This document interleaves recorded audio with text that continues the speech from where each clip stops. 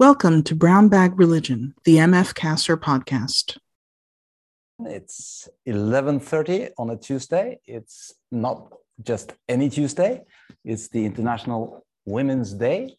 And congratulations to all. It's a day of celebration. It's a day of affirmation. It's a day of protest. And hence, it's a very good day also for our MF CASR lunch today. And particularly, I'm so pleased to have you as our guest today, Kristin Soraya Batmanghelichi.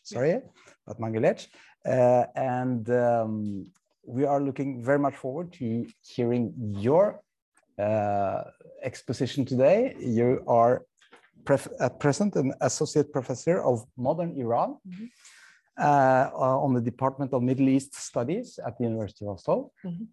So is it a good day for you? Quite? I never know what to say. No. Because International Women's Day is, of course, incredibly important, but I'm always of the side that says every day should be International Women's Day. Yes. We get one day out of 365. Right, yes. Somewhat troubling. That's certain. And that's a good comment from which to start. Your research is you have published this book that took you some 12 years. 12 years to write, and now you are going to present it in 15 minutes. It's almost it's rude to ask you to do so, but in these times of Twitter and short spaces and time lapse, please go ahead. 15 minutes, give us a taste of it, and then we have the possibility of Q&A. Okay, wonderful. Thank you, Sturla. And thank you to the CASR crew, Liv and Esther, for inviting me, and also to Sami. He's not here because he's with our daughter. Right now, I present to you my book. As I said, it's a 12-year project, and it's a labor of love. It's one of these particular projects where I was quite hesitant to publish it, in large part because it determines my fate, right? I'm also an Iranian national, and so it really sets me up for a series of things to happen in my future that one does not want if one is a dual national, so American and Iranian. But in telling you so, I should actually start from where I commenced this particular project. I was working on a series of works related to maternity in Iran for my dissertation work. And, when you're doing ethnographic work, when you get on the ground, you quickly realize that the project is inadvisable, or just doesn't, it's not what your heart wants. And right around 2006 or 2007, when I was in certain areas of Iran, I was based primarily in Tehran, and I would go to different cities. There was a lot of blog reports, news reports about something that was happening in an area called Haftatir, which is a kind of a manteau district. For those of you who have been to Iran, you know that there's a particular form of clothing that we wear. And it's a manteau, a typical outside wear that we have. And there was a lot of reports about how the mannequins that were sort of sporting these different designs all of a sudden had their breasts or their torsos cut off, and this kind of stuff. And I found it quite strange. And so I went to this particular area, which sells a lot of clothing. And I just looked around, and yes, indeed, there were multiple mannequins who had their breasts cut off. And when you would ask Iranians why this is the case, because it had sort of fallen, it was particularly in this path under Ahmadinejad, where President Ahmadinejad, where they were, issuing forth morality police and so on and so forth. And so, people would laugh and say the mannequins have breast cancer. And I thought this is a very cruel thing to say. This is, of course, in jest, but there's something behind this. And so then I started to do more work, and I started to see, looking at the disciplinary technologies, the regulatory technologies of sexuality, not just on women, but on things that are sort of representative of women. So the mannequin, monuments of women, so on and so forth. And I started looking then into marginalized communities and so on and so forth. And I started to see these particular kinds of patterns. Now, my work is situated within Iranian studies. Middle Eastern women's studies. It is not the kind of topic that goes well with sort of other fields, because it is one where one has to know social history, Iranian history, Islamic discourse, how sort of gender policies and so on and so forth, and how they come together. And also at this time that I was doing my research, I was looking at the literature that was quite sort of hegemonic at the time. And there was a particular book called Passionate Uprisings, which became the literature that students would read in Middle Eastern studies programs, in women's studies programs, particularly in the United States and also in England. It would become the kind of be all and end all of understanding sexuality in Iran. And if you read this, you see that the author provides a pretty restrictive understanding, because she's focusing on Tehrani youth, right? In a sort of upper milieu. And the more I read these kinds of books, there was a series of them published 2008, 2009, about sexuality, modernity in Iran. There always were very limited with regards to the scope of the history, always based on these kinds of grand narratives, revolutionary narratives of the idea that in 1979, everything changed. You went from kind of Pahlavi dynasty, Western imperialism, modern society, modern developing society, and in 1979, you end up with the Islamic Republic. So often I felt a little bit strange about this particular explanation. It had become an explanation of going from a period of some kind of modernization, westernization, aka quote unquote freedom, to this period of liberalism, or a period of sort of Islamic dogmatic thinking.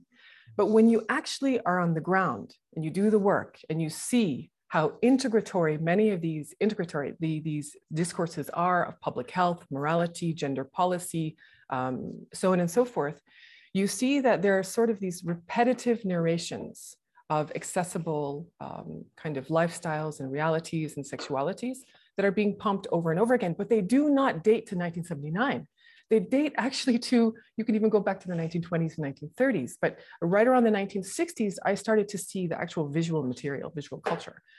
So I focused on the kind of non-normative sites where sexuality is regulated, and didn't focus on the veil.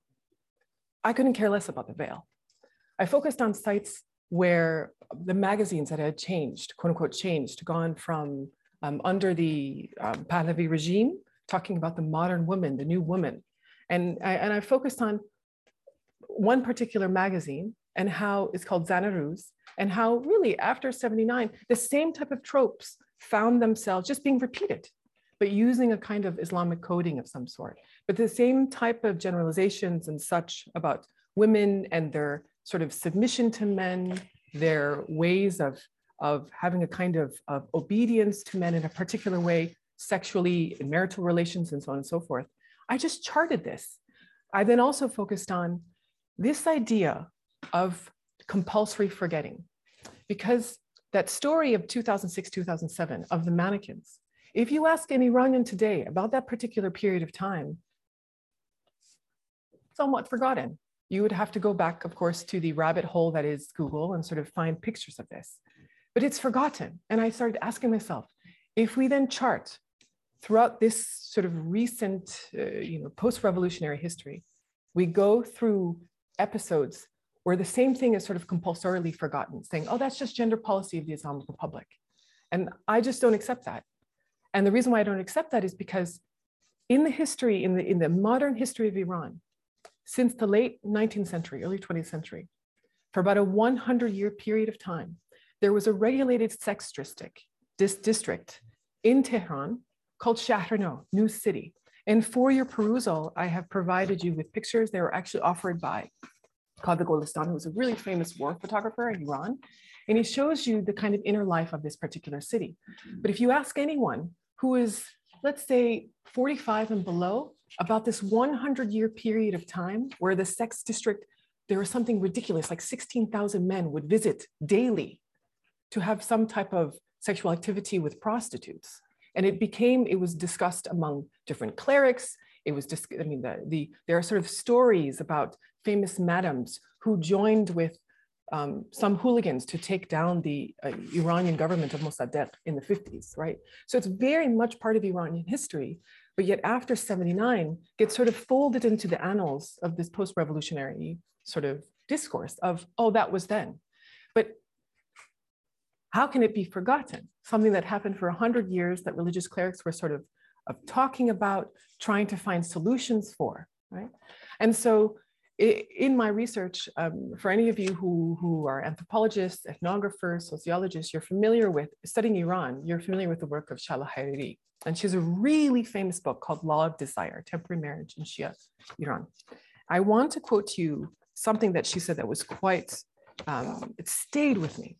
She said, in Iranian society, sexuality comes to be a cultural cynosure, because of which it is simultaneously perceived as precious and treacherous to its original master.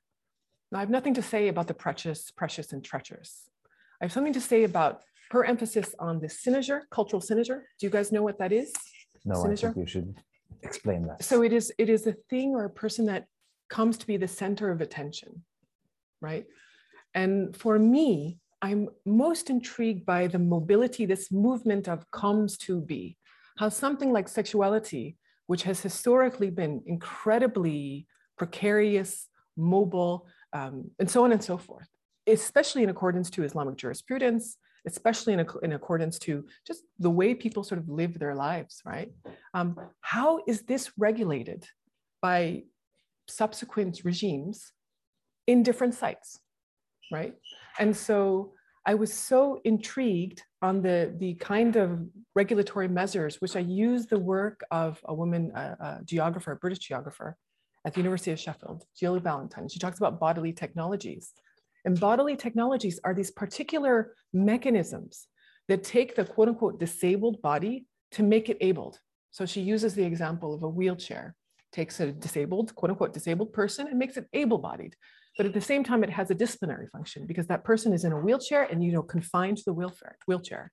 So then I looked at this particular motif of disciplinary technology, bodily technology, and how is this in the site for a monument that after the revolution, let's say of a man or a woman, which prior to the revolution was known as a communist symbol in the park of the Musée Honarmand, the museum, the modern art museum, that after the revolution, a veil is put on it. And I start to look at the discussions among different sort of curators as to why they need to put a veil on it.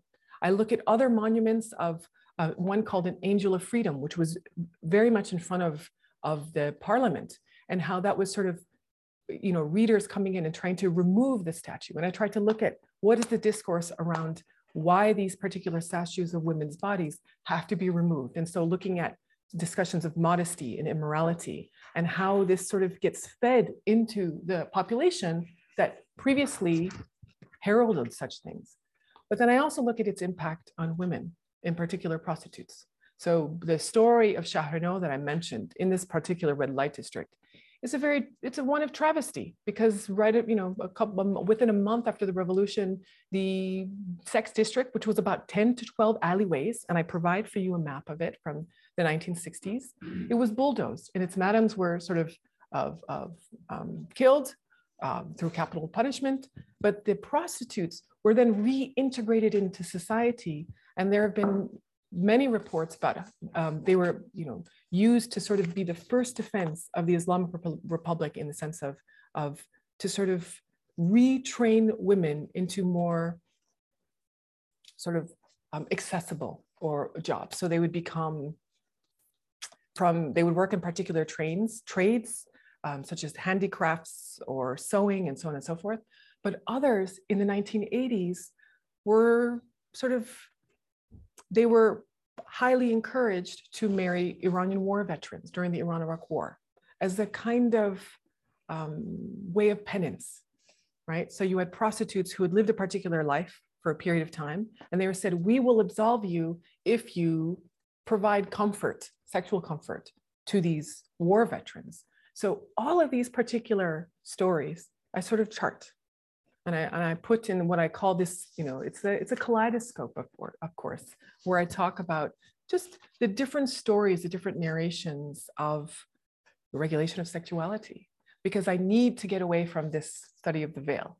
For me, it's not, it doesn't show how dynamic, pluralistic Iranian society is. And this was my response then to the books in the 2008, 2009 that have sort of taken precedence in many pensums or syllabi throughout the globe. And so I offer this as my humble contribution to that discussion.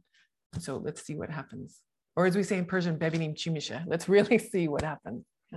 Yeah. So any questions that you have?